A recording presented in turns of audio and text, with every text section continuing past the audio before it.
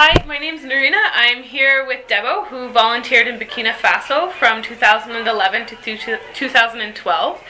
And Debo, I just want to ask what made you decide to volunteer with CUSO International? It wasn't a snap decision, but it was a number of things. First of all, it's something I thought about doing for a long time, actually, first with Peace Corps, because I used to live in the States. But I kept putting it off, but I've always had this interest, because of my background, to sort of do what I can, to give back, because I'm of African descent, but haven't lived on the continent in a while. I've always wanted to do, in a way, my part, because I feel like I've been so privileged in many ways, and also because I do work in international development as well, and there are a lot of things that you can't really appreciate until you're actually there on the ground working in certain conditions and see the realities of some of these projects and programs you try to implement. It's a lot easier when you're far away to come up with great ideas and all that, and then see the reality. It's more challenging than you think. So that was that now was the perfect opportunity. In the end, I said, if I don't do it now, I probably won't do it later. So I took the plunge. Yeah. So speaking of the plunge, what was it like getting off the plane and arriving into Bobo? Well, I actually, we went to the capital first. Bobo Dioulasso, where I volunteered, is actually the country's second city. So we arrived in the fabulously named capital, Ouagadougou. My first impression was, it is really, really hot, because it was, I think, like 7 or 8 p.m. and it was something like, 40 degrees outside. And so I was like, I don't know if I can survive this, because I don't do so well with heat. And I was very nervous. I was very scared, especially as French is not my mother tongue. So I had to learn to obviously live my entire life in French, which was new for me. But I was also a bit excited about the challenge, but I won't lie, I was really, really, really nervous and anxious. Yeah.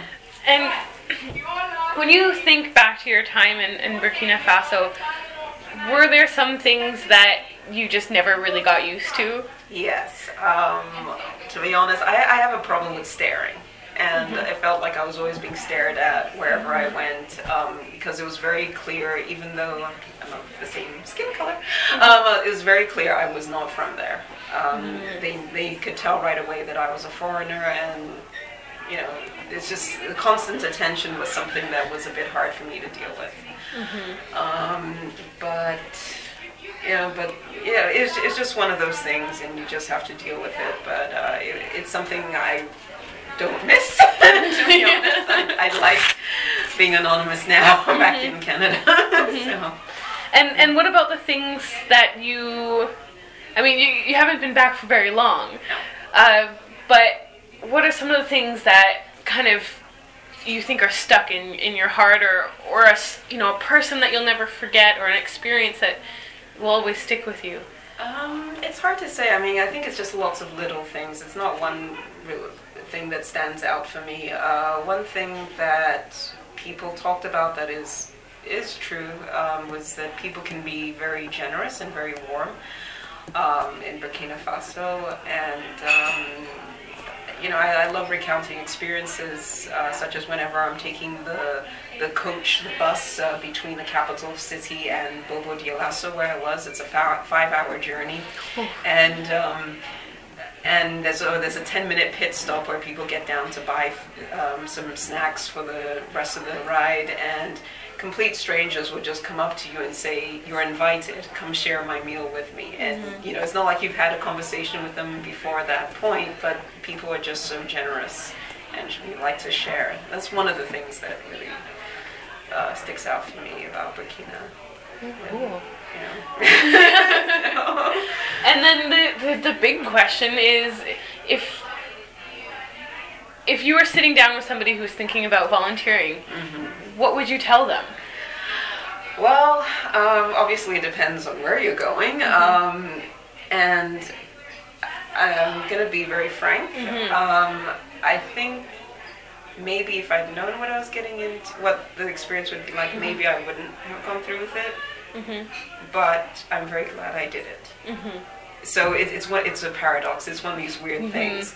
It's like I think it's worth the experience, even no matter how difficult it was. I mean, there are times I wasn't sure if I could continue with this, especially after I had my accident with a motorcycle. Oh no! And I was like, and then it happened in the middle of nowhere. There were no doctors. I was with medical personnel, but anyway, that's a long story. It didn't go so well, you know. There were no supplies, no one attending to my burn, and I was getting seriously worried.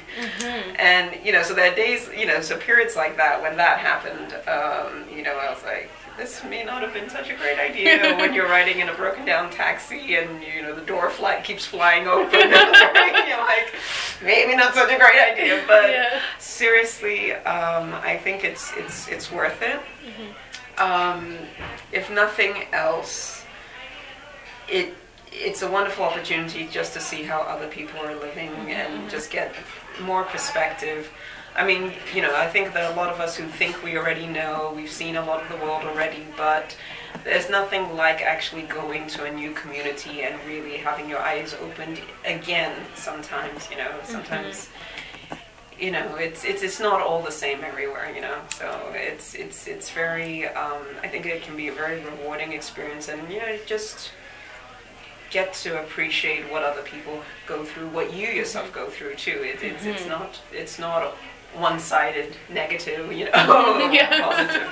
So my friend once explained it to me when I was getting ready to go overseas that, and this is a friend who's traveled around the world, and he said, it's like a roller coaster. You have moments where you're like, this is awesome, I'm doing great things, something happens, and you're like, I want to go home. Exactly. Right? You're like, why did I do this to myself? Oh, this sucks. Exactly. I went through all of those feelings, and then I thought all I wanted to do was maybe hurry up and have this experience be over. And of course, when it came time to leave, one day I was like, yeah, excited, I'm going back home. Next day I was like, I'm depressed, I want to stay. And then the next day it would change again. So it's never the whole experience of volunteering. It's never one thing. It's like everything all at once, and you're like, huh? Yeah. But it comes out good in the end eventually. Right? I think it does, and you know, I say, you know, if you're wavering, you know, just try to do it. No one can tell you what it's going to be like, really. You have to experience it for yourself. But I think on balance, that it would be impossible not to learn something new from the experience. So you might as well go for it. Cool. That's so true. Okay, thanks so much, Debo, for being interviewed. Okay.